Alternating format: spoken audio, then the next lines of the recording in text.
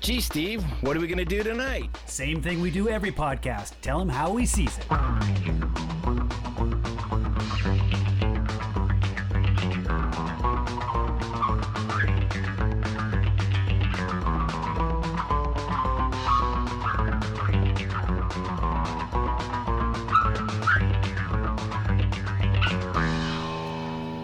All right, welcome to How We Sees It, episode 44. We're going to do Jay and Silent Bob Strikes Back, followed by Jay and Silent Bob Reboot. And this is a very special episode because we also have a birthday that's happening today. So I just got to send a shout out to my main man, Noah, on the other end of the mic. So happy birthday. Thanks, yeah. Yeah, this is my birthday. Thanks. Yep, that's my co-host, my hetero life mate, Steve. Not Silent Steve though. That would make for a horrible podcast. Well, no, actually, you listen to Kevin Smith doing his movie reviews. That's kind of what it is. It's like it's all him monologuing for 2 hours. Really? When he does movie reviews on. Have you ever watched some of his? No. I mean, I've watched some of his stuff, but never like. I watched. He had it was almost like a sitcom, not a sitcom, but like a talk show type thing where he brought people in and talked about movies and things like that. But it was like with a live audience, kind of right there. And I've listened to some of his stuff. I did download a couple of his podcasts, like Jay and Silent Bob Grow Old or something like that. But I haven't listened to those. I did like I always do. I go and listen to what other podcasts are saying about the movies, just to hear what they said. And I was really shocked because there's a lot of haters out there. It's like there's one podcast and their whole premise, they even talk about it, is reviewing Kevin Smith films, and all they do is hate on him. And I'm like, why would you start a podcast just to hate on a guy's films? It's like it's the most ridiculous thing. So needless to say, I did enjoy a lot of those. I don't even think I finished like half of them just because I was like, I don't need to hear people bash movies, just over and over again. So it's kind of strange. That is, it's almost they kind of bring that up a little bit in the what is it in the first one where they're talking about it's the premise. Internet. It's almost the internet trolls and being that's where you go if you want to just find the haters. That's all they do. Oh, the poop shoot, cinema poop shoot or whatever. Yeah.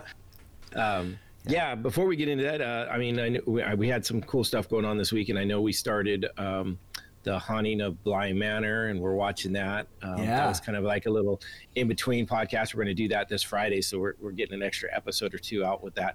I've actually got to episode 8, so I'm primed and ready for our get back together and finish it off. And I got to episode 8 on Monday. That's when I sent it. I texted like, "Oh man, do we really have to wait till Friday?" But I haven't touched it, and I'm avoiding any internet spoilers too. So I'm with you. It's like, it's so hard not to just dive right in. I watched those first 3 episodes over again, and I found out that on Netflix on your phone, you can actually watch at 1.5 times speed. So I was able to kind of forward through them a little faster. I wanted to kind of review them a little bit, but But the other ones I watched at normal speed just since it was fresh. Yeah, I hadn't seen it. Yeah, cool. Yeah. So I might do the same though for the last 5 get ready for it again. After, just to kind of get ready for it. Yeah. Yeah, no, I'm stoked for it. I want to get to the ending and find out what's going on. Other than that, I mean, you had anything else going on this week?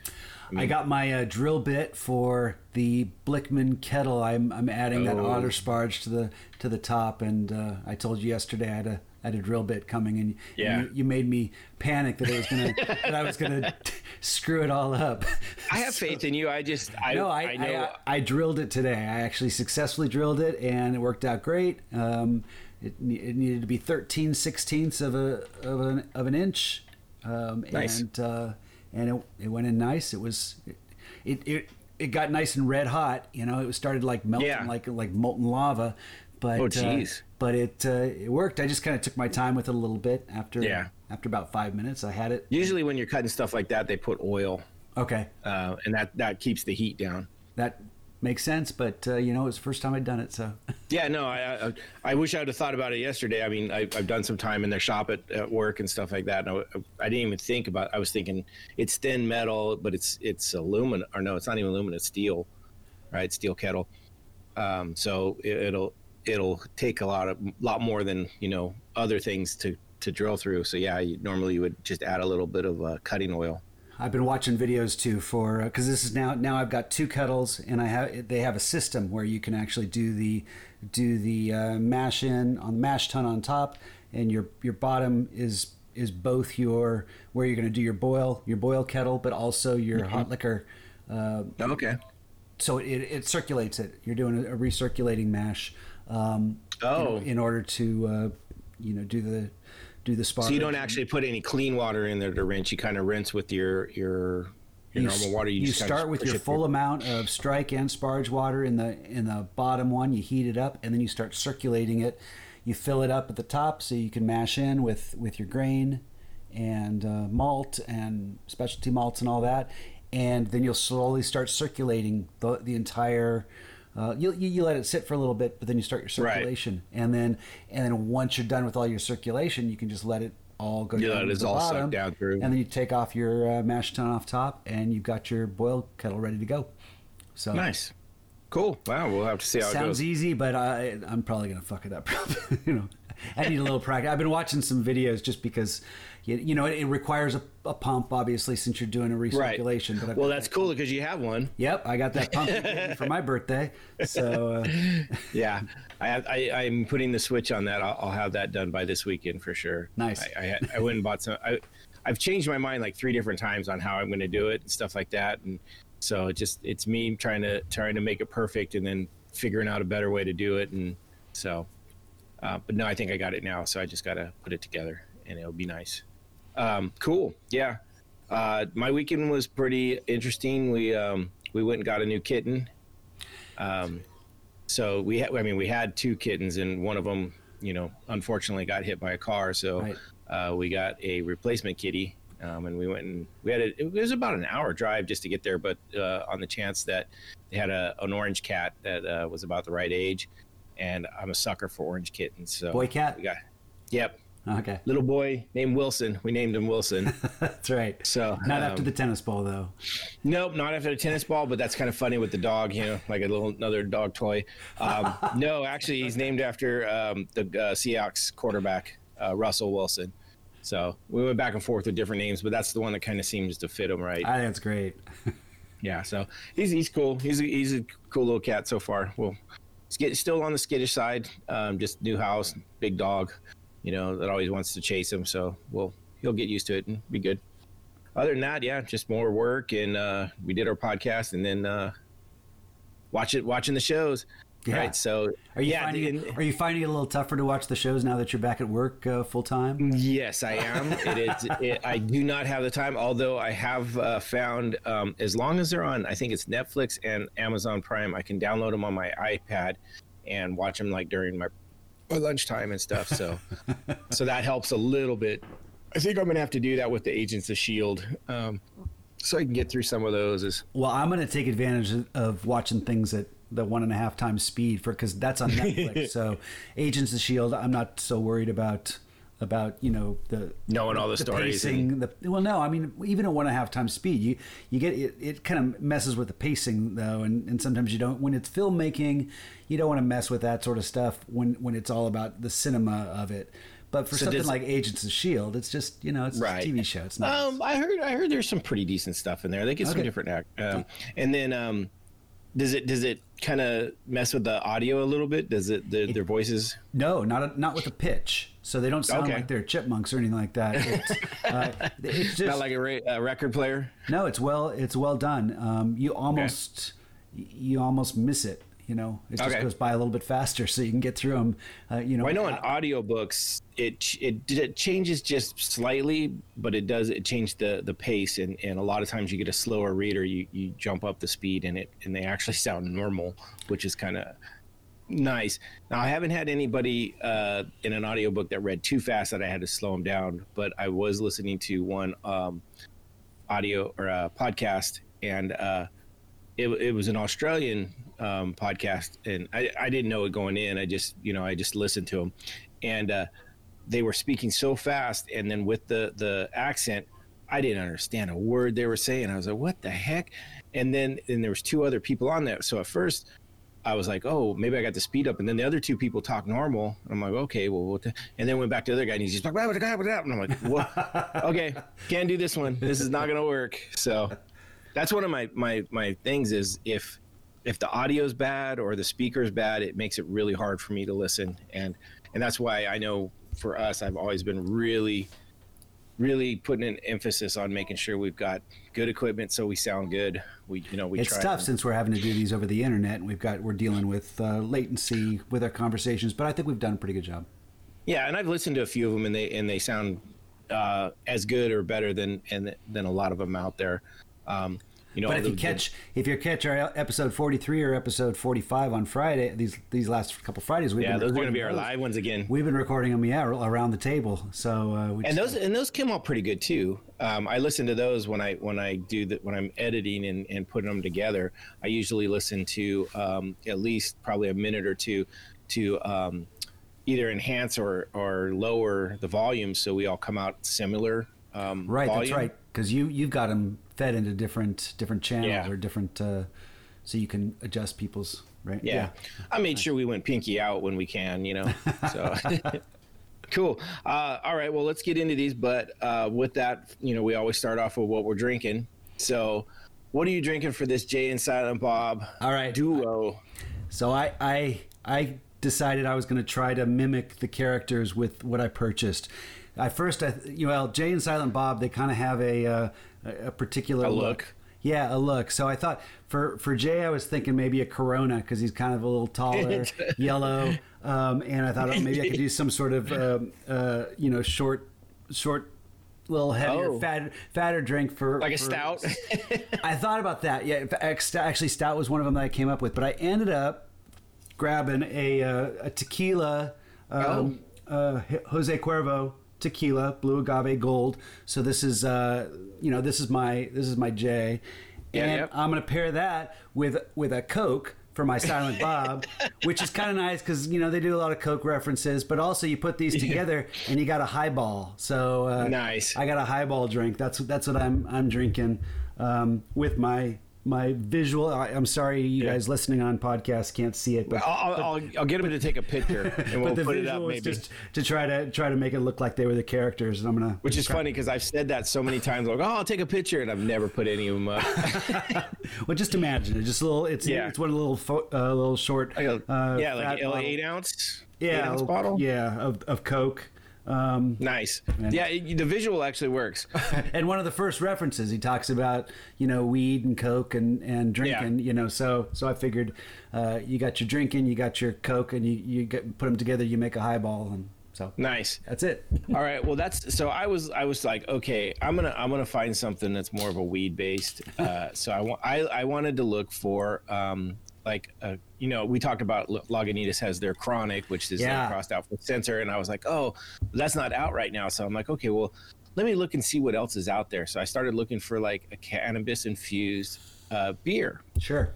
Well, apparently you can't do that. You can't put liquor and cannabis together by law. Oh, really?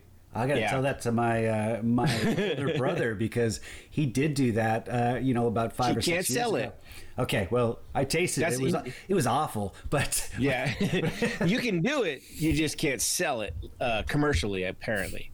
Because we have that tequila that's infused. Well, anyways, I found that's right. Yeah. So, and I almost was going to do that, but then I was stevia infused, right? Yeah. Yeah. So I found Lagunitas has it's called High Hops, and it's a cannabis infused sparkling water. So that's what I got going, and this is it's a 5 and 5, so it's 5 milligrams of the THC and then 5 milligrams of the CBD inside of sparkling water, and so you're getting high on this podcast. That's the plan, yeah. Well, I had a beer earlier, but yeah, I was like, and they actually have three different ones from Lagunitas, and there's some others out there, but Lagunitas has 3 different ones. This one's called Tuner. But they also have one that's 10 milligrams of a THC, and then they have one that's 18 milligrams of the CBD.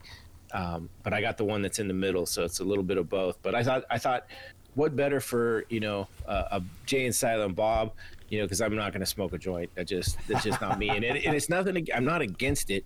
It fucks with my lungs, and I don't want to do that. So, so this to me was kind of. No edibles? No, that was the other possibility if I couldn't find a drink. But I was really happy to find this. I think you told me that story where you overdid it on the edibles. Oh God, I ate or you didn't realize that they were. No, it was someone gave me a cupcake, and they said only eat half of it because it's pretty potent. Well, I ate a quarter of it, and it fucking knocked me on my ass for like 8 hours. It like if I'd ate the whole thing, I would have been out for a month.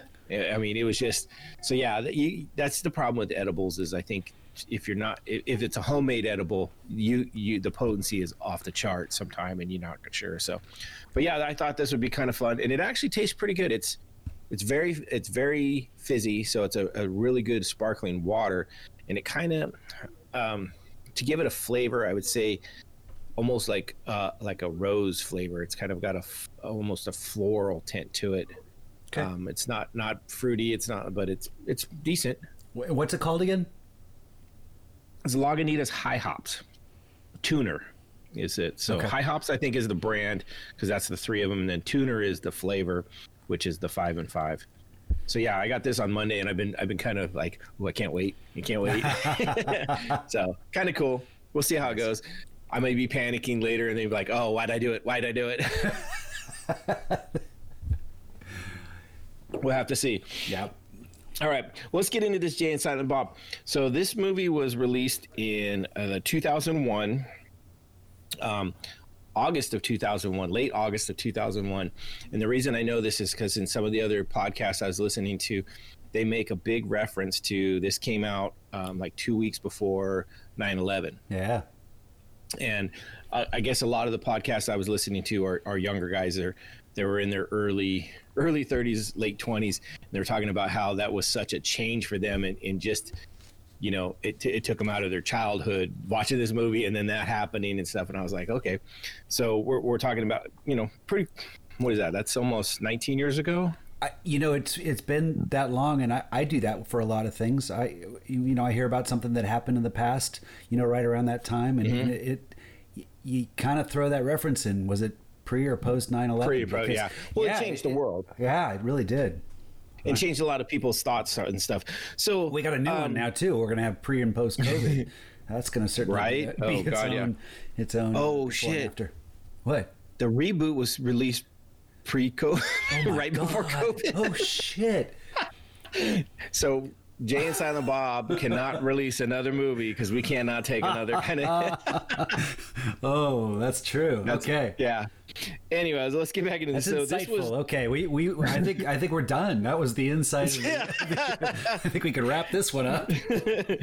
So the premise of this movie going in was this was supposed to be kind of the closeout of the View Askew universe, right? He had his View Askew universe, I think is what I saw references, the View Askew universe. Yeah. Okay. And so this was supposed to be the swan song saying goodbye, and he did. I think his whole thought process in this is he wasn't trying to make this great thoughtful movie. He's trying to have fun with his friends and make something funny, make something where he gets to bring all his buddies in and do some goofing around and stuff like that. And I don't think a lot of people understood that when they are talking about reviewing this movie. They're like, it's not as good as this and it's not funny. And I'm like, are you looking at it for the right reasons? Like, he's not trying to make an Emmy winner, right? He's not trying to change the world with this. He's trying to have some fun with his friends in the media that he works in. I agree. There's a certain juvenile joy in watching this stuff, and yeah, if you're expecting something more, you're not going to get it. I mean, actually, in the reboot, there were times I was tearing up a little bit. It's like, God damn it, this is. You're not wrong. You're not wrong. The reboot has a lot more heart than this one does. This one almost is just pure fuck around, have some fun. do some stuff like that. And it's done with these characters, this Jay and Silent Bob, that were in every one of the other movies. They were in Clerks, they were in Mallrats, they were in Chasing Amy, Dogma. Yeah. And then so they're they make jokes in there directly, like he's talking to him and he's like, Jay and Silent Bob couldn't carry their own movie, and then they turn and look right at the camera, break the fourth wall type thing, right? Which I love, and it's funny because a lot of the other people are like, oh, it's so stupid, and I'm like, no, that's what's telling you this is what he's trying to do. He's trying to make fun of himself. He's trying to make these jokes that that you would do sitting around a house joking with your friends at a party drinking, not trying to, make win the world or anything. And so I just didn't understand why. And maybe it's, I don't know, maybe that's just people are taking it too cynical and they're trying to like judge every movie as it has to be a world breaker, and it has to be has to have all this meaning, and people can't just make a movie to have fun. So that's what I took from this, and I enjoyed it and I laughed my ass off. It's one of my favorite Kevin Smith movies, this and Dogma. These are the two I can go back to all the time. Have you seen them all? Have you seen all the? Yeah, I'm not as familiar with Chasing Amy, even though I've seen it. I know the premise of it, but I can't pull anything out. I think I saw it way back when it came out, and I don't think I was as interested in it then. So. It's funny. Mallrats is the only one I haven't seen. I don't remember Mallrats. I've seen everything else. Chasing Amy was one that I actually watched a few times. It reminds me of when I used to work at Blockbuster Video, and I remember seeing it on the shelf, and and that was before Ben Affleck. That was before he was in Good Will Hunting, I believe, too. I think that was a pre. I think so. Well, he also did Jersey Girl with that Kevin Smith did, and a lot of people give that movie a lot of crap, and I enjoyed that one. I really liked that one too, and so I don't know. I think a lot of people really judge him harshly, Kevin Smith harshly on his movies, rather than kind of, I don't know. The things I loved about this one was that the whole thing was a big laugh fest in the fact that nothing was taken serious, right? I mean, you start off with them. It starts off with them as babies getting dropped off in front of the quickie. That was hilarious.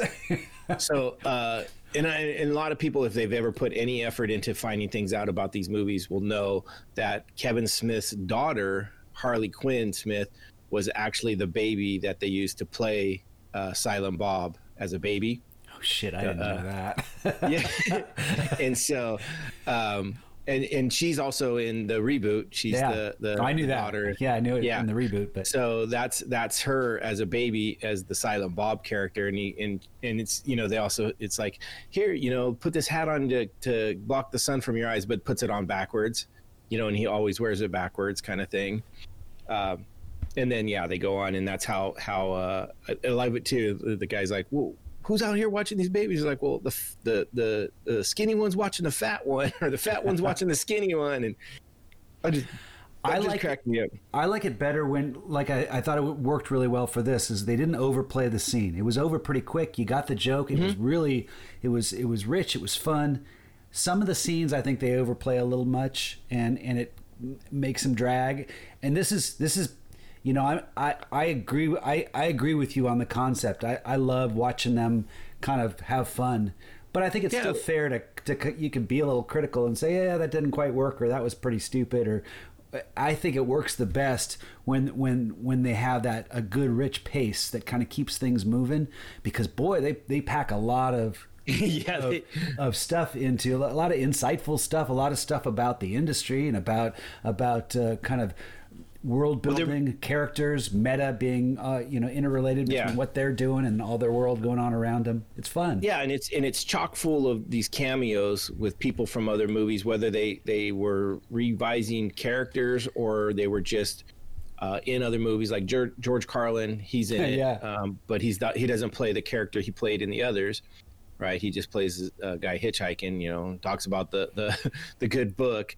which then leads to the Carrie Fisher scene. Right. And, they're always kind of referencing the people that make cameos. They'll reference another movie they were in, like with George Carlin. They referenced Bill and Ted at one point, and so maybe that was a nod, or maybe that was just an acknowledgement that Jay and Silent Bob are... They do a lot of that, and they try to acknowledge a lot of stuff. Like he's a huge Star Wars fan, so there's a lot of like little Star Wars jokes in there. Like at the end when they have the Blunt Man and Chronic, they're on the movie set and they're fighting, and Mark Hamill comes out as the bad guy. Right. Which is funny. Another interesting fact is that was the first movie that Carrie Fisher and Mark Hamill had been in together since Return of the Jedi. Yeah. And apparently they didn't even know they were each other were in the movie when they were until it was out. Like it was just one of those things. It was kind of funny. But yeah, they do the whole lightsaber thing, and then you got Chris Rock in the back. Oh, Luke is going to sue somebody, and making fun of Star Wars and stuff like that. And there's other ones, and even they get into Reboot, which we'll talk about a little bit later. They do a lot of pop culture reference jokes in movies. It's the whole, they do the was it Blunt Man v Chronic, and they're making fun of the Blunt Man or Superman versus Batman movie, and so I thought those were pretty funny. And I mean, I know I still can watch it and miss some of the jokes, whether it be that it's just not a fandom or a genre or something that I'm really into, so I know all the ins and outs of it, or sometimes I just miss them. But like if you catch every single thing in there, I mean, you are a super nerd. You're deep into all the current things. He's big into comics. Like one of the things I laughed at, and I'd never caught it before until I rewatched it this time, when they're running through the studio and they're running through the people. There's a scene in there where it's Daredevil fighting with some guys, and they knock him over, and you just kind of catch a glimpse of it. And I was like, was that fucking Daredevil? and so I went and read some stuff about it, and it's a nod to Kevin Smith was writing Daredevil comic books at some point. He wrote back. When did Ben Affleck do Daredevil? I think it was soon after. Okay, it might have been before. It's close, but it was a nod to the fact that he had written some Daredevil comics, and I thought that was pretty cool.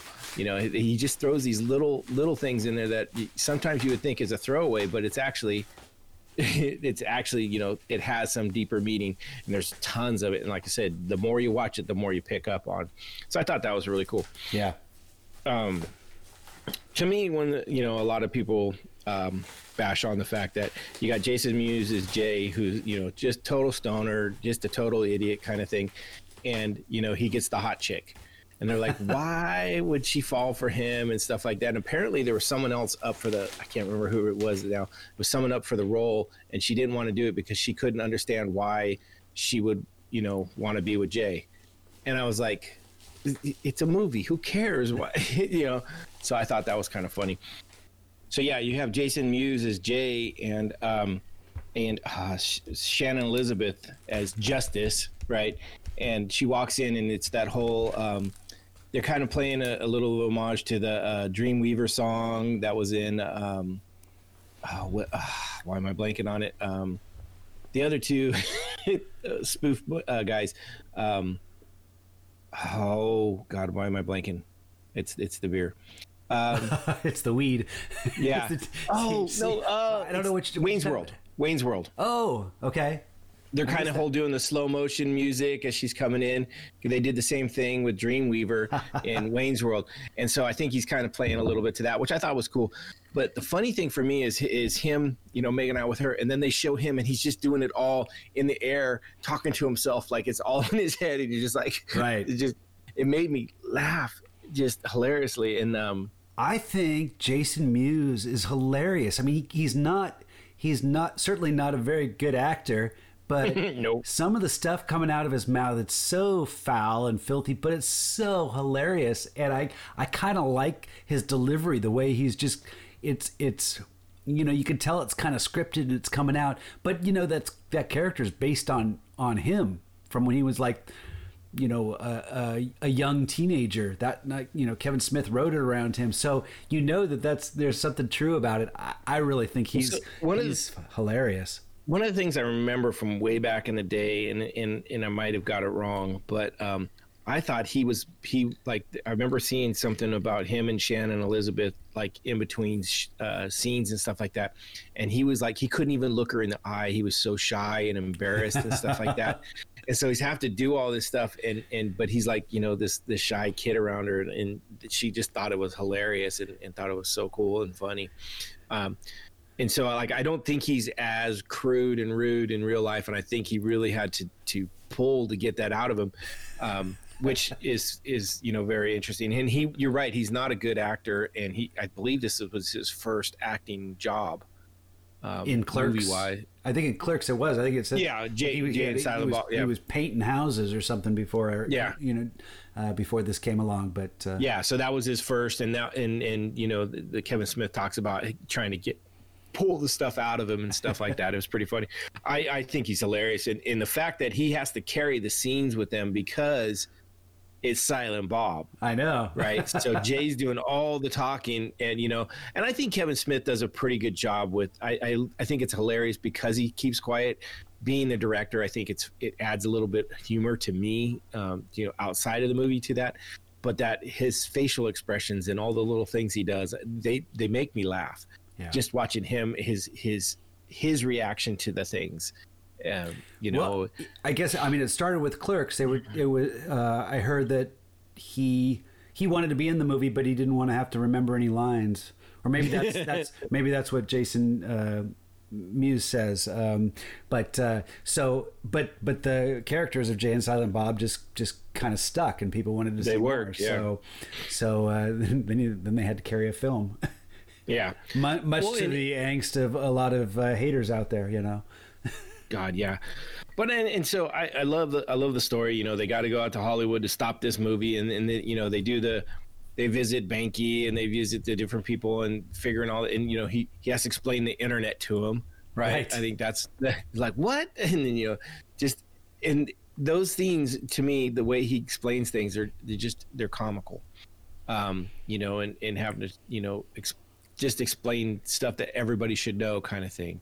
In 2001, right? Everybody should know the internet, and then the letters they write, to the haters and stuff are pretty funny.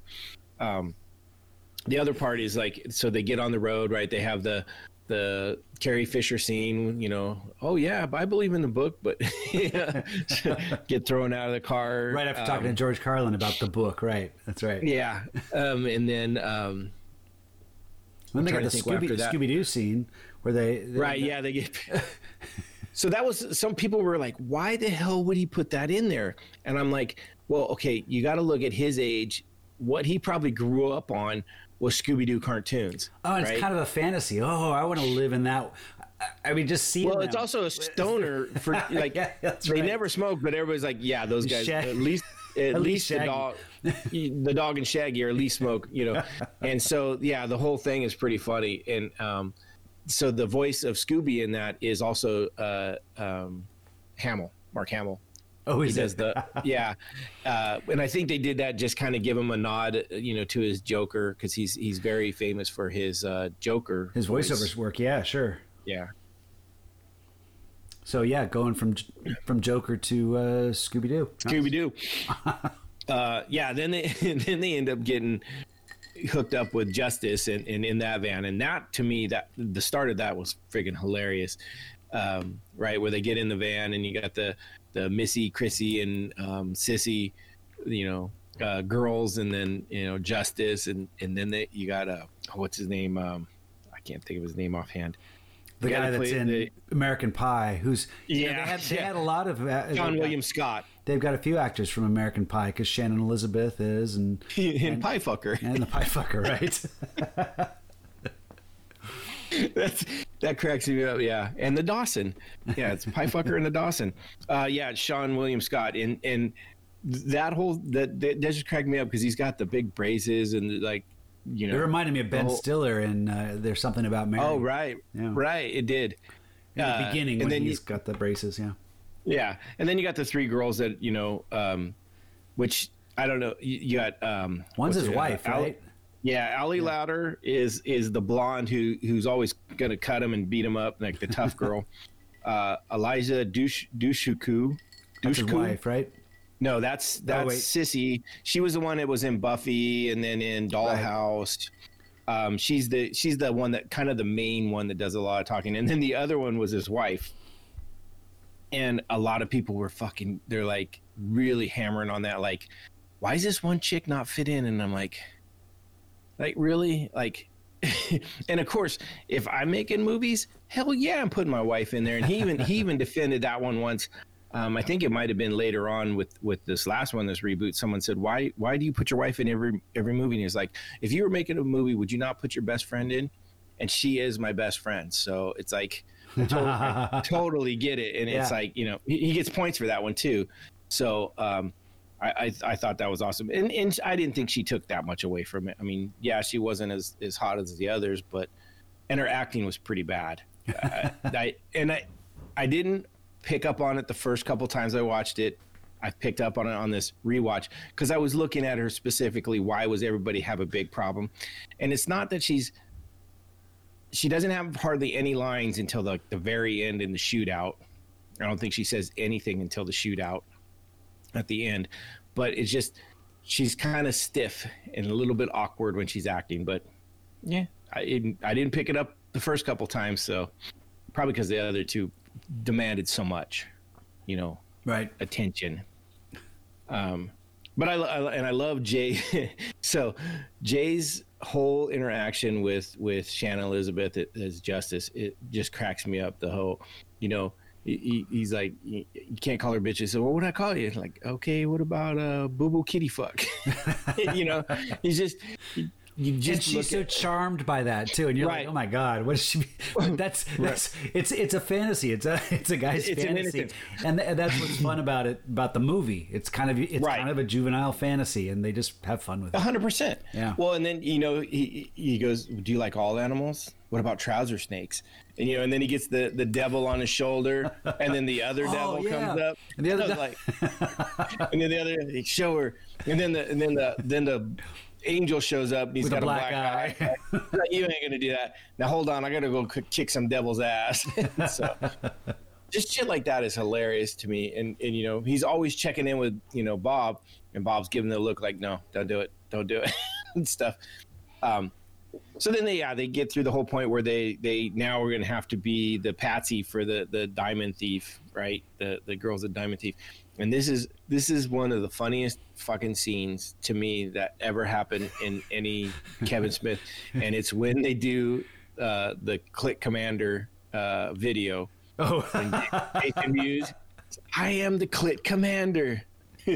But so the funny thing, and if you watch it knowing what you're looking for, you see him finally break, because he's going through the whole, I own this Click, I am the master, and then he goes, and then I'm gonna take the little sucker, and he like gets his hands down together, and he's like, I'm gonna get down close to it, and it's right then when the scene cuts, but you can just see him start to laugh, like he loses it at that point. And I've laughed at that for so many times, to the point where I've said those lines just randomly places, like at work and stuff, and just to see who else knows Jay and Silent Bob. I'll have to watch that and look for his break. Yeah.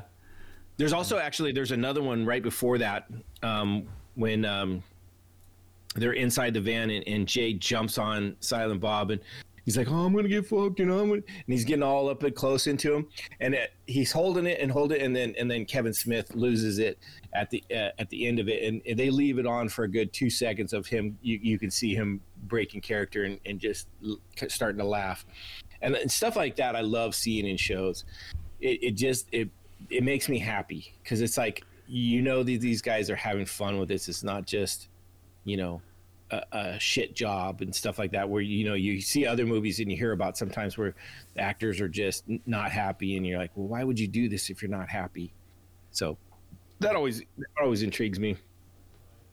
Some other notable appearances in this, there's so many stars. We had Chris Rock, right. from Shannon Doherty. She did her Scream cameo. Well, and not only that, they had Wes Craven, the director of Scream. Yeah, the actual director, and same with Ben Affleck and Matt Damon. Oh, had the director was Gus Van Sant, who did Good Will Hunting, and then here they were doing Good Will Hunting 2. Right. I don't know, what was it? Hunting Season. Yeah. Well, Shannon Doherty was in Mallrats, I believe. Okay. I think that's what the one she was in. Trying to think. Oh, what was some of the others? Tracy Morgan. He was when they got into Hollywood, the crack dealer. That's right. And that was another good line that a lot of people were talking about. They really loved. It was like when he's like, I don't know what you said, little kid, but you got my heart. So that's a good one. And Tracy Morgan. I didn't recognize him at the time, but Judd Nelson. No. Oh, as the sheriff. I didn't realize. Yeah. I didn't recognize him. I haven't seen him since Breakfast Club. I think there was another movie after that, but yeah, he's just not one that. But then they also had Will Ferrell. Will Ferrell, yeah. And I didn't care for Will Ferrell in this. I thought he was a little too. He was real campy. Yeah, really ridiculous, and didn't quite fit with things for me. But that's all right. I do. He had some really funny parts, though. There was a couple things that I really. Like the whole scene when they're coming out of the diner and he's like, oh no, like, okay, we're going to let your homosexual family go and all this. And they go, and then like, not even a second later, he's like, that was the monkey, right? Just that one got me. And then when they're having the shootout, and he's like, why are you shooting? And then they're like, because we're women and we're bad and all on the outside. And then it goes back to him and he goes, not all of us. And it's this whisper. And you're like, oh, it's so funny. To me, doesn't he kill the he puts a big huge hole in the Barney like. He shoots whoever's dressed up in the he comes in with a shotgun and put the hole through him. He's like, oh, that was supposed to be a warning shot. I'm so sorry. Yeah, that was like, I'm gonna be okay. So yeah, they have a ton of people that were in and out of different View Askew movies. And I think it's really good that they do that, and I love the way they did it. It's all based on laughter and funny. So we get through the whole movie. This is one of the criticisms that a lot of people brought, is that it didn't have any heart to it or any story or any message. You look at they were talking about Chasing Amy. Dealt with some serious issues with the lesbian girl, the relationship and things like, the different things there. It was much more religious and had much more meaning. Where Dogma's this more philosophical. It's about religion and stuff like that. Where this just didn't really have anything, and that's where I'm like, but he didn't want that in there. He wanted it to be like a high school reunion, kind of. Just tongue in cheek, having some fun. Exactly. And so I really enjoyed it.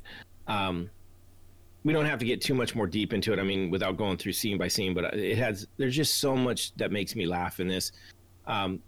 Even today, watching it again, the jokes don't all hold up, because some of the throwouts to the current geek culture and stuff like that were happening at the time aren't always the same. So younger people lose their relevance a little bit. Yeah. I think if you're of the age of probably would have seen this when it first came out, anywhere between 20 or we'll say 12 to 30, you should get most of it and laugh at it if you're have a sense of humor and not aren't offended by too much. Yeah, well, that's the other thing. And this, I think a lot of people now are talking about this and they're like, oh, I'm so offended. And it's like, well, why? It's just jokes, and a lot of people were talking about how Kevin Smith had to defend himself about not being homophobic, because there was a lot of like dick sucking jokes and I'm not gay, and they said it was really bashing gays. And he's like, where in there did we bash anybody? Where were any of these harmful? They were laughable moments where And so I think it's a change in our culture that has made some people jaded to things like this, where they can't sit back and go, okay, it's funny because it's not hurtful to anybody unless they're trying to be hurt by it. You know what I mean? Yeah. Just because someone says, oh, suck a dick doesn't mean, as a guy, does not mean that they're making fun of gay people or, so, Yeah. I know.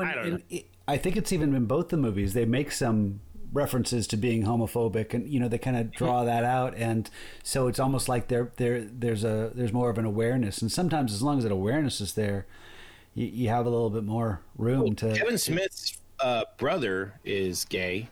Yeah, and he had a great relationship, was the best man in his wedding, so it's not like he's not homophobic. He doesn't have an issue with it. So I think a lot of people are trying to push more into it than was really there, and trying to be offended just to be offended kind of thing. I think they put some of the jokes in the second one more to throw back in there. Kevin Smith is really one to not sit back and take criticism well.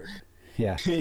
So, and I can he'll see answer it. He'll answer it. He'll either answer it in a podcast or in a movie. He'll throw a line in. Yeah.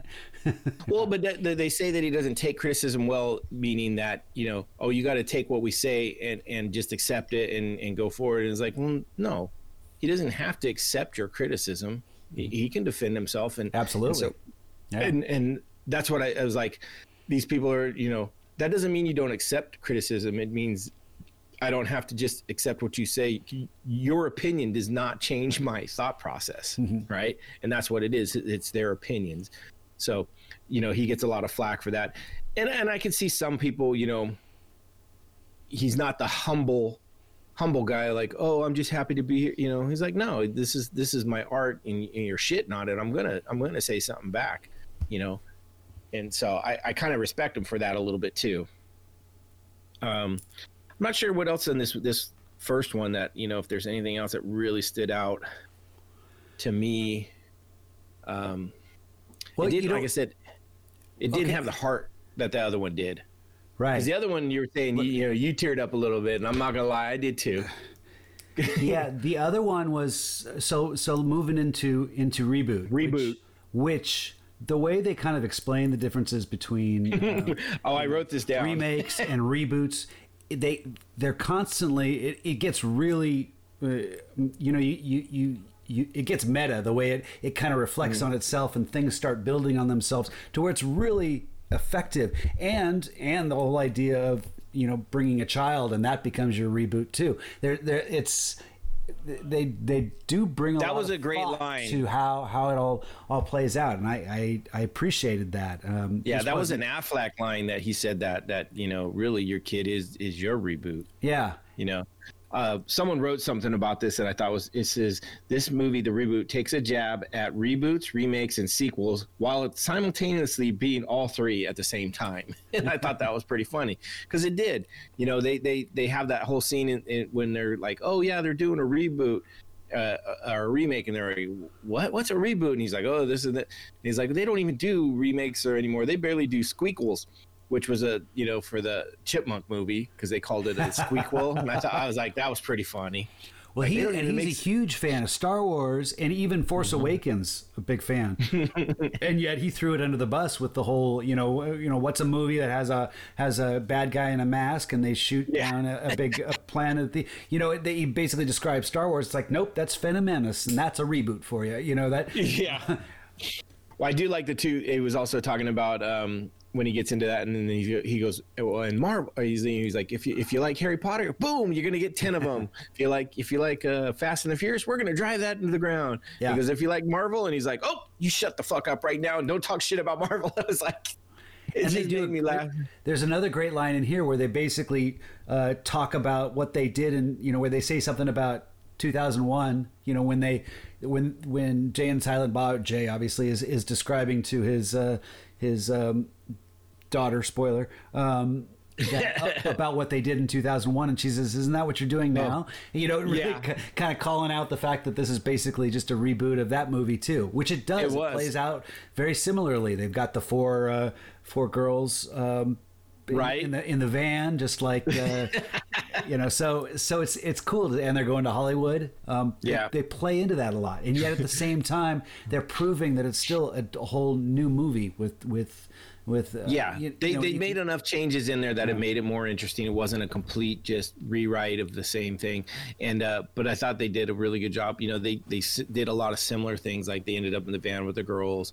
One of the funny things too is so they're going to Florida. Did you watch through the trailer end again, where they do the whole joke? They're like, oh yeah, we're going to Hollywood, Florida. No, and so the judge says it like at the airport and then in the car, so they used that one a couple times, and I thought that was kind of funny. It's just one of those little throwaway things. There was a couple other really funny things in there too that I really enjoyed. That they had some different cameos from people.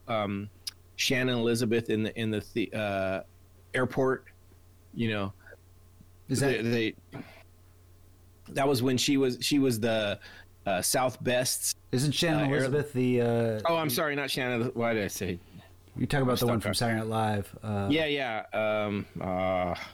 I'll find her name in here. But there was a part of that.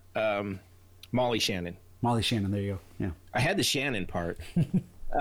So they were talking. So apparently there was a time when Southwest threw Kevin Smith off the plane for being too fat. They said he was a safety hazard.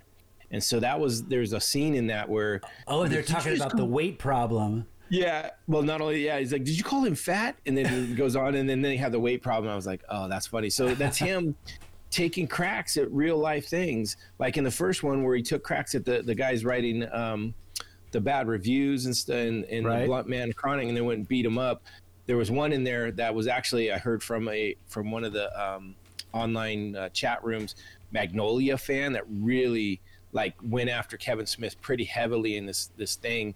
And so one of the guys he goes, do you under the handle Magnolia fan? And he's like, yeah. And that's when they start kicking his ass. So little things like that they throw in there too. Oh, and they're beating everyone up at the end. Yeah. That's right. So yeah, those were good. And then the other, getting in the car with the Uber driver, and he's talking about his hater tots. Thought that was pretty funny. That was okay. So that was, he talks about it's supposed to Fred be about Armstead, Teen Beat. Yeah. What's that? There, he's like, oh yeah, I thought this would be good. It's like tater tots and Teen Beat and all this, and he goes, what, I guess teen girls just aren't into hater tots, but you know who are? And he's like, the Ku Klux Klan. And I don't know where, because they also have that other big scene with the Klan, right? Later on. So something must have happened that I don't know what brought that, why that became such a big thing, because it seemed like there was more than one little note, mention of it essentially. Right. So I'm not sure where that came from.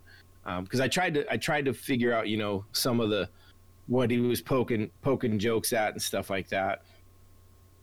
I noticed we saw Ben Affleck and Matt Damon again, but they didn't play themselves. They didn't play like they did in the first movie. They played their characters from past movies. Matt Damon was the Dogma. Loki. Right, Loki. Yeah, Loki. And Ben Affleck was...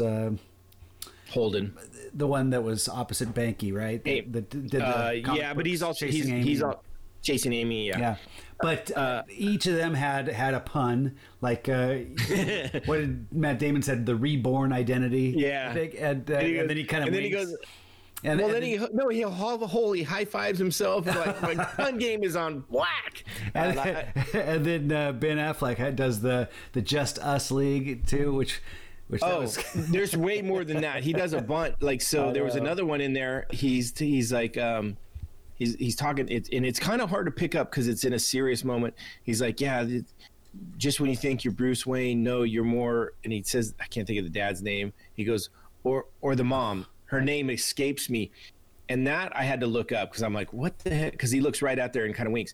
So that is a throw out to the Superman v Batman movie where he plays Batman, right? Yeah. And there's the call out to the Martha, which is the name of Batman's mother, but it's also the name of Superman's mother. Right. And that becomes kind of the joke.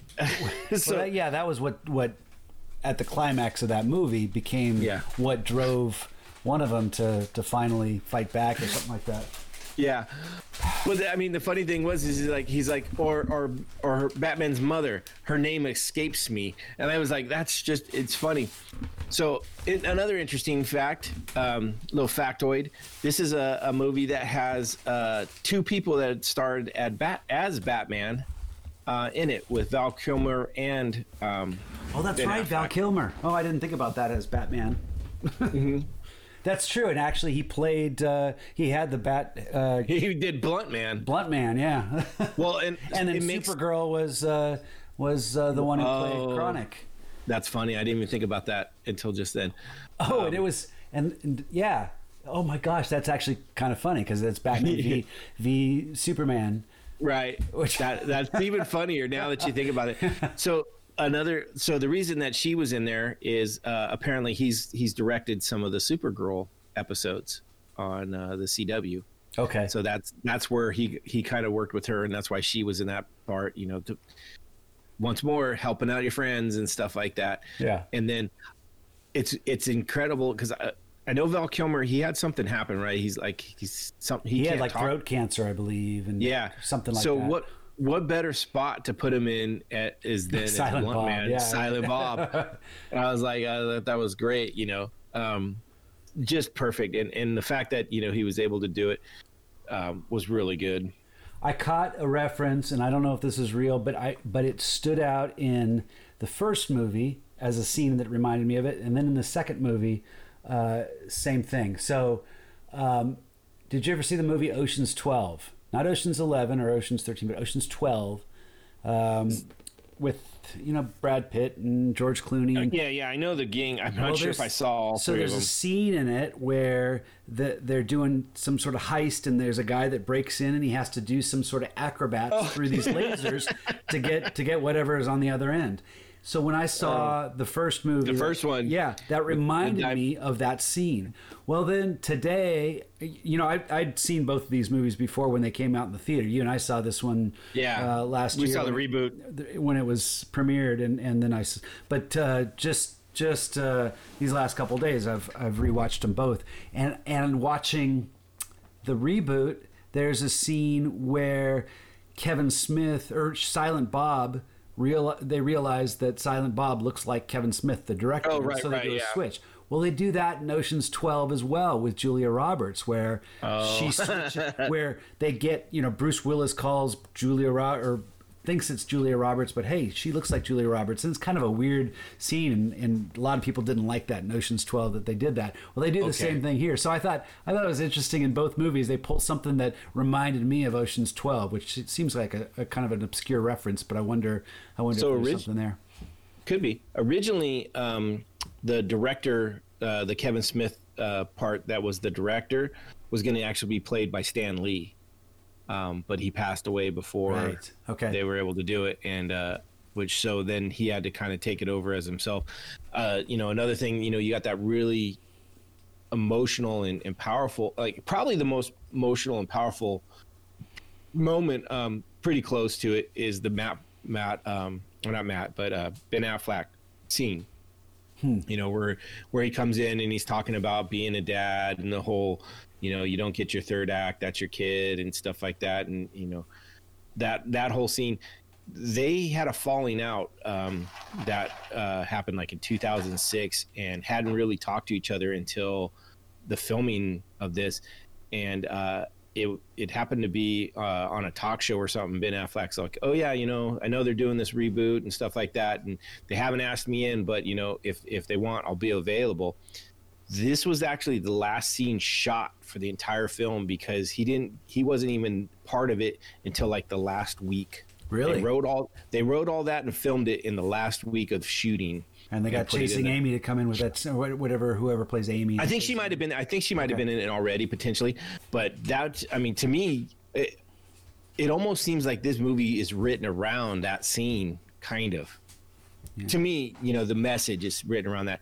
Another little fun factoid: the little girl that comes out, the Amy character, that's actually Jason Mewes' daughter. Okay, that's great. So So they had Kevin Smith play, or Kevin Smith's daughter play Jay's daughter. Yeah. And then Jason Mewes' daughter was Ben Affleck. Played Ben Affleck's daughter. Chasing Amy, and or the one who played Chasing Amy. Yeah. Well, they named her Amy after. So now he's always chasing Amy and stuff like that. And I thought it was great. I thought those really worked. So a lot of people also criticize Kevin Smith's daughter, Harley Quinn, as being a bad actress. And I knew you're more of the film guy, so I'm gonna default to you on this, because I didn't see anything that was horrible. I didn't see anything that was Oscar worthy, but I wasn't like, she's unbelievable. I thought she did really good. I did not. I thought she carried herself really well. She was the one that kind of stuck the landing in those heartfelt scenes in the end too. Yeah. Right. So and same with Jason Mewes. I think the two of them really delivered there. I was really impressed. And you talked about the Ben Affleck scene. To me, that one bugged me because I thought he just looked ridiculous. I mean, I didn't care for his performance in that. I thought that looked. I found it very genuine. That seemed really, really maudlin, I guess I'd say. Silly, sentimental in a silly sort of way. It didn't feel right. But I thought Jason Mewes and Harley Quinn, their scenes, that's what really worked for me. And Ivan seems to agree. I've got my dog behind me that. Yeah, Ivan's wrong though, because I think I mean, granted, the scenes were more emotional because they were crying and stuff like that, but they pulled on the heartstrings this way. I think just it's what Ben Affleck said, and I got you there, yeah. And to me, the reason I don't think that the acting was bad or off or campy or anything like that is to me it came out more genuine. Like it seemed like a real, like, sometimes you get these emotional things in the movies and they lower their voice and they get quiet and you're like, fuck, nobody talks like that in real life. You don't sit down with someone and go, oh my God, okay, look.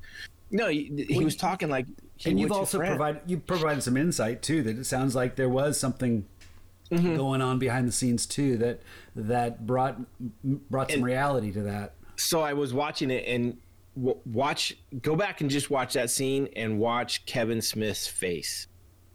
It's almost as he's delivering this, you can just, he's fighting back a tear. He's just happier than, because he said that, when he came back into his friendship and stuff like that, he got back a missing part of his life, and you can see it. But if you don't know to look for it, I can see missing it. But yeah, to me, and maybe that's because I knew watching that scene today, I knew that part, and I was like, oh man, it's so that. And I always get teared up when people talk, especially guys talk about, daughters and how they change your life.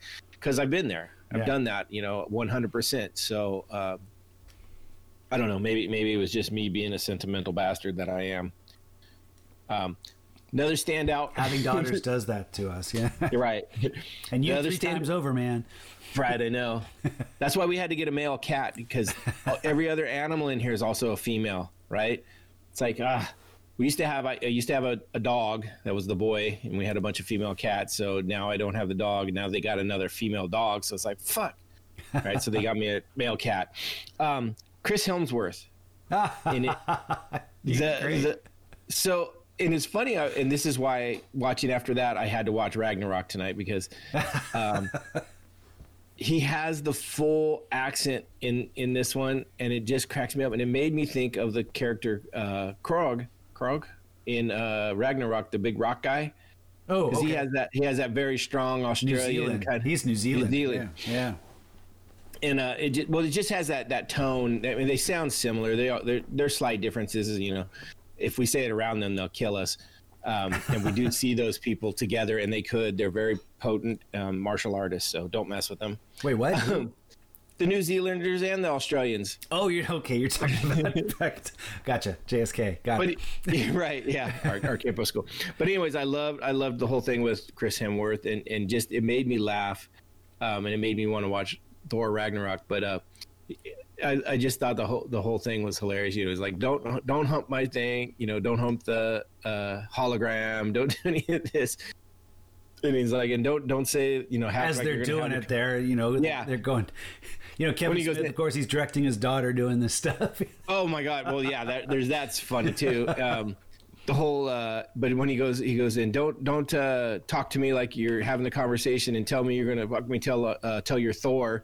He goes, I don't have to take that from you. My wife maybe, but not you. I was cracking up. So yeah, that was one of my other, just favorite cameo kind of type ones in this one. I looked up on YouTube. I was just trying to do a little bit of, I've watched some of Kevin Smith's reviews before, but I saw this little bit when he was on a talk show. When he and Jason Mewes were promoting the reboot, and they came out, and before they started talking, before they started getting any questions, he's all, wait, before anything, I got to tell you this story. And he tells a story. This is Kevin Smith. Well, he says, okay, Jason just got this text, and before we read you the text, I got to tell you this story. He tells a story about how, and what really happened. I guess his daughter, Harley Quinn, who was in the movie, was dating a new person, and apparently this guy was a little worried about meeting Kevin Smith, and you know, was a little intimidated by him, but he hadn't been around, but Harley Quinn, his daughter calls him and says, hey, can you pick us up from the house and you can meet him, but you know, don't do anything to embarrass me, or, you know. So what does he do?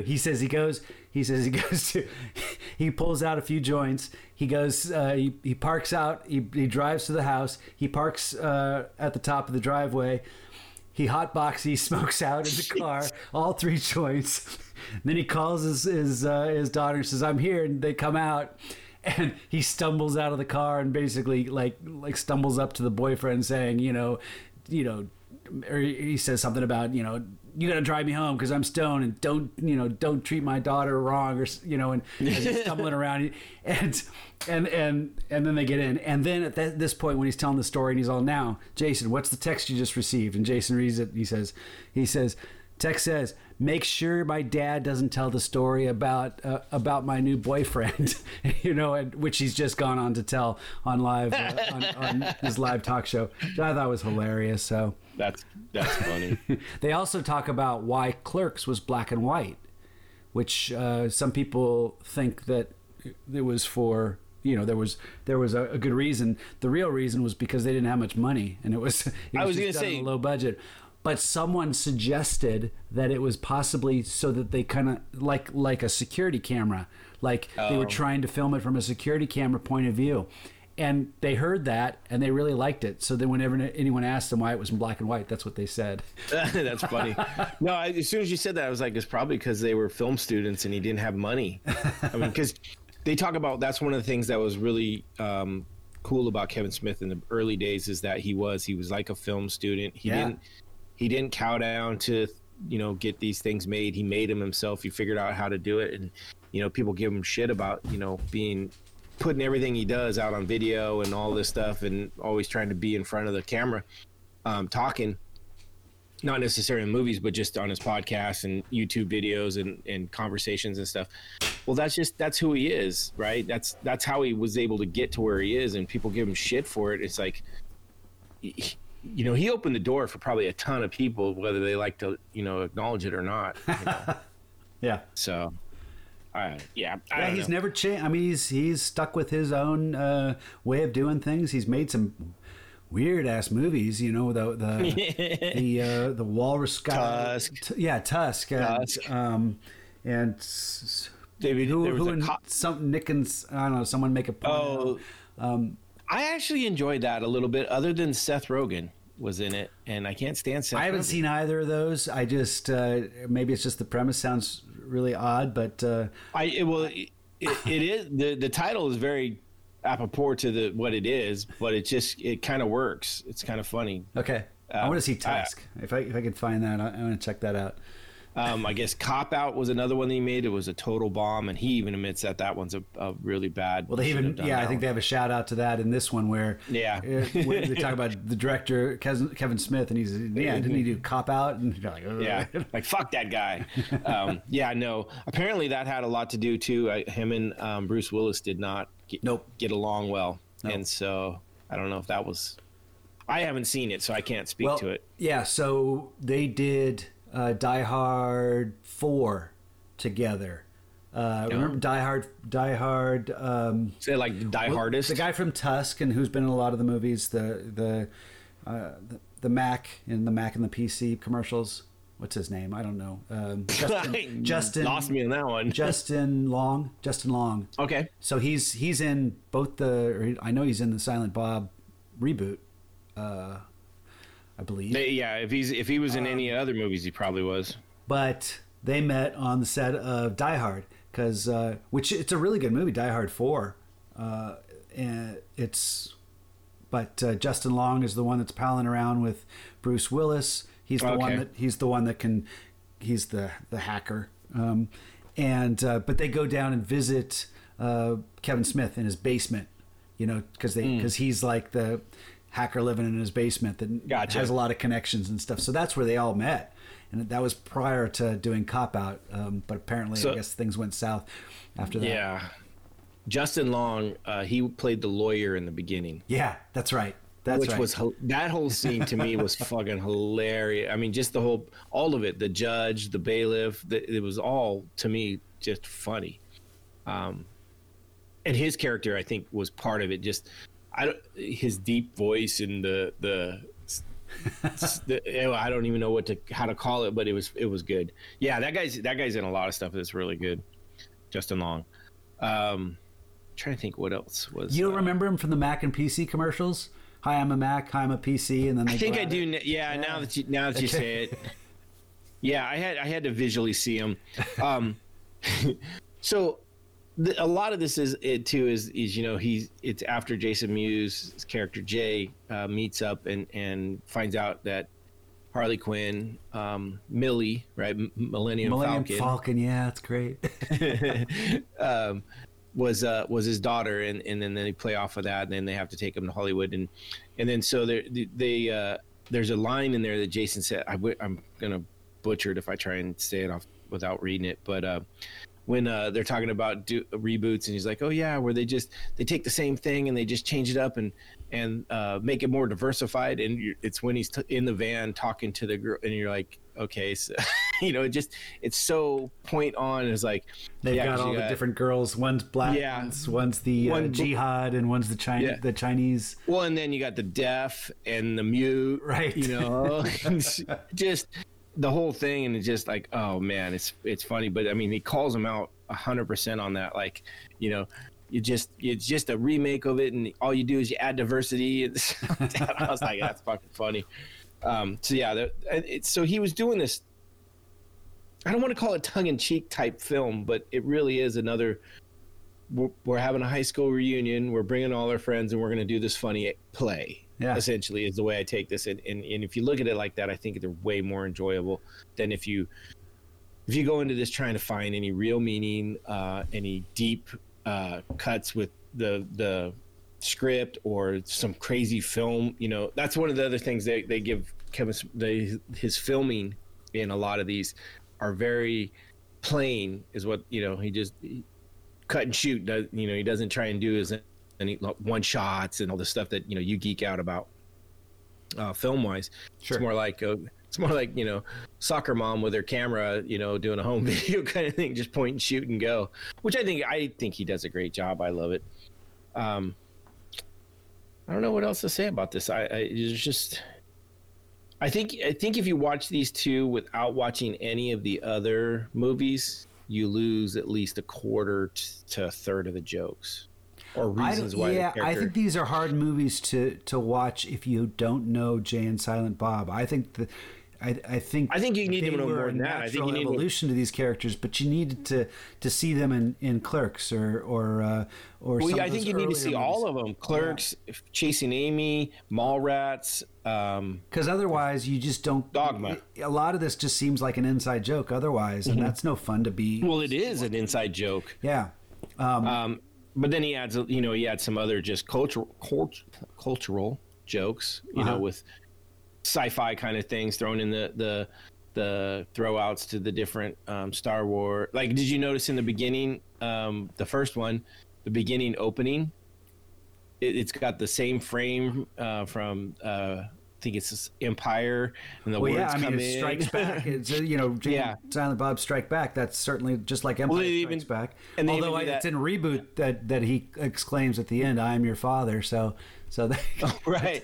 Well, they also go, "These are our friends from a long time ago and a far off." Yeah, I think she says far off something. Yeah, I bet the people that are haters are people that feel like they're on the outside of the inside joke. Well, it's weird because a lot of them are saying that no, they've seen all these movies, and like a lot of them are like, "Oh, I love Chasing Amy and all this," and I think, I don't know why the hate. Really, that's what I mean. It's just maybe I can't grasp a hold of why you would even watch things like this, or why would you the podcast that maybe they watched them alone. I mean, these are movies that are fun to watch with friends. Maybe they're sad people. Smoking a butt. maybe they're just sad people and can't find funny and without being offended. Maybe they're just critics. Yeah. Well, everybody's a critic. Yeah. Okay. So we talked a little bit about Harley Quinn. I thought she did a pretty good job throughout this, and I think she has some great lines. There's one thing that bugs me, and she does it like 3 different times in the movie. Is her rear naked choke is just all wrong. All like you can tell. Like I know, I agree. And I mean, you don't expect everybody to know how to throw a rear naked choke, but it just when you see it wrong and really wrong like that, I was like, ugh, okay. So. But that's super nitpicky. There's a lot of people in this that I recognized them from things, but I couldn't remember where. There's the clan leader was a wrestler. I'm like, God, I recognize that guy, but I had to look him up. Yeah, I looked him up. I didn't know where he was from. He's also done some Tommy Chong. Oh, right. How perfect was he in there? He was the Alfred. Alfred, right? I thought he was perfect. I thought that's what. They also made a reference to the Honey. Is it Honey? Don't tell Mom the babysitter's dead. Yeah. Which the dishes are done, man, or something like that is apparently the line. And I've watched that movie, but apparently I missed that as being a big cultural thing. I guess I was too old for that movie when it came out, that I didn't get into the geek out on it. I don't know if I saw it. It's what's her name that was in Married with Children, Applegate, Christina Applegate. Okay. She was the babysitter. Does she die? No. Okay. No, it's a comedy. They end up out on the town and she's like running around in a minivan, like car chases and just all the craziness, like trying to get back home before is what I remember. Okay. I remember the cover box at Blockbuster. I do a lot of those 90s movies that came out on video. That's what I remember because that's what you saw a lot of them. That's where that was my I worked there for a good 6 or 7 years, maybe longer. God. So a lot of my memories of movies at the time I didn't necessarily watch, but I remember the cover box. I remember the cover box from Mallrats, and certainly Chasing Amy. That was a popular one. I remember, but I watched that one. So. All right. Well, I think we've covered most of the stuff in this. Like I said, these are and the reason that we ended up doing these was because we were in the middle of the Bly. We didn't know what else to watch. We're like, oh shit, it's my birthday. Let's find something. And I'm like, the first thing I thought of was Jay and Silent Bob, because I bought the reboot disc not too long ago. We went and saw it in the theater. I bought it probably 6 months ago, but it's been sitting by my TV with my copy of the original Strikes Back. because I pulled them out. I was going to watch them after I had knee surgery, and I never got around to it. And so I think in my mind, I kept going by and seeing those. I'm like, oh, that's what we should do. And like I said, I enjoyed them, but I am also one that can turn off my brain and just laugh and have fun. And yeah, I'm still a 12-year-old boy, probably 90% of the time. So I'm okay with that. Which and then I thought about afterwards, like what we should have done for my birthday, just because it would have been really fun. And I hope we can do it sometime still, is I want to cover the 1990s Teenage Mutant Ninja Turtle movie. Oh, okay. With you, because I'm going to be in love with it, and I'm going to be able to see nothing wrong with it, because I'm going to have rose-colored glasses, and I want to see what you say about it, as not being a Turtles fan and being a movie buff guy. So. I do think I saw that movie in the theater in the 90s. I remember that. They're all dressed up in like rubber costumes, right? Isn't that? No. They actually got turtles to play. They went and got some Ninja Turtles. Oh, God. Yes, their costumes. No, I meant because there was Jim one, Henson. Okay, yeah, because there was one that was animated or was digital. Yeah, that was 2007. 90s, they didn't have. Actually, no, that was 2007. Okay. That was the animated movie, and then they just had the 2016, 2014, 2016 Michael Bay Turtle movies. Not too long ago. That's right. So no, these were actually Jim Henson created costumes and stuff like that. So I mean, they put some money into it, and I thought it was really good. But yeah, I saw that 5-6 times in the theater probably. I was a huge Turtles fan when it came out, so yeah, I saw that multiple times, and I've watched it at least once in the last year. So not every year I watch it, but I'll probably every 3 years. It's not quite Ragnarok status, but it's maybe because it's not on digital. I have to actually get out the disc and put the disc in. Where Ragnarok a lot of times was like on Netflix and all these others, so I didn't even have. I mean, I just now it's push on a Disney button, Plus. Yeah, right. And that's where I watched it tonight. Well, I was flipping through trying to find something to watch, and I'm like, oh, yeah, got to do Ragnarok. So yeah, it was perfect. God, I forgot what I was talking about now. What were we talking about? Oh, how we ended up doing this. But I think it was great. Maybe some people, I'm sure there's going to be some people in our audience, hopefully, that will have seen this and enjoyed this and want to hear about this. And there may be someone that hasn't seen any of this and has no idea what, any of the Kevin Smith or View Askew movies, and are probably going to be like, I don't know what the heck. And I don't know if those are the best people to recommend it to. If you don't know what it is, you're probably not going to. True. Right. If you don't know Kevin Smith and you don't know these other movies in this Skewiverse, this is definitely not the movie to watch. Like, I'm not a huge fan of Clerks personally. I never bought into the hype, and was never drinking the Kool-Aid on that one. I was like, okay, it's good. But I did like Mallrats. I did like Dogma. I loved Dogma, actually. See Clerks 2? I did see Clerks 2, and I didn't care for it as much either. That one shocked me a little bit just because it seemed there were some things in it. I was like, oh, all right, we go there now. Okay. The horse. So, I was like, oh, all right. Yeah. I'm not sure. Maybe it's because I wasn't as much into the original Clerks movie. So maybe it didn't have the feel from, like, if there was a Mallrats 2 or a Dogma 2, maybe I'd be more inclined to it. Right. But yeah, no, I mean, he definitely had a cult following. It's easier to get those actors back than the actors from Dogma. True. To do a full feature movie. Yeah. Yeah. Those guys either blew up or blew up. I mean, not blow up, but really, that'd be really funny if one of them did. That was bad humor. Well, never mind. Okay. So, yeah, no, it was bad humor. All right. So, on a scale, on our new scale, how many beers or joints would you need to enjoy this movie? And I think we should do it we'll do a split score on this one. Being a View Askew connoisseur and someone that's never seen it.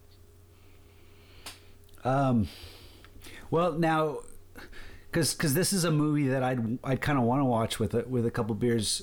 Just for sure, it's a little bit more fun. So that's not necessarily a negative, but I'd say 2 beers would be perfect for watching this movie as a fan. But if you're not aware of this stuff, I think it's I think it's going to be a drag, and so I'd go on the like 4 beers and a shot. I think you need you're going to go 4 beers, but again, that 2 beers is because I think it's just more fun that way. It's not. You're right. It is more. It can be more enjoyable with liquid vibrations right. Or libations. Or you could have a sparkling water infused. However you get to your happy place. I agree. This is one where you don't need to be. You almost don't want to be completely sober. It adds I think to the humor, especially if you're a 12-year-old boy, mentally, or 12-year-old girl. I'm sure they're just as sick as we were, mentally. It's fart and dick jokes partially, and just some other slapsticky humor. Not slapsticky, but that type of, it's more about the laugh. I would say 2 beers are recommended but not needed. And then if you're not a hardcore Kevin Smith fan, or even softcore Kevin Smith fan or View Askew, if you had 4 beers and a shot, you would probably enjoy this regardless. You could enjoy it, like I said, too, if you've got that 12-year-old mentality. Dick and fart jokes make you laugh.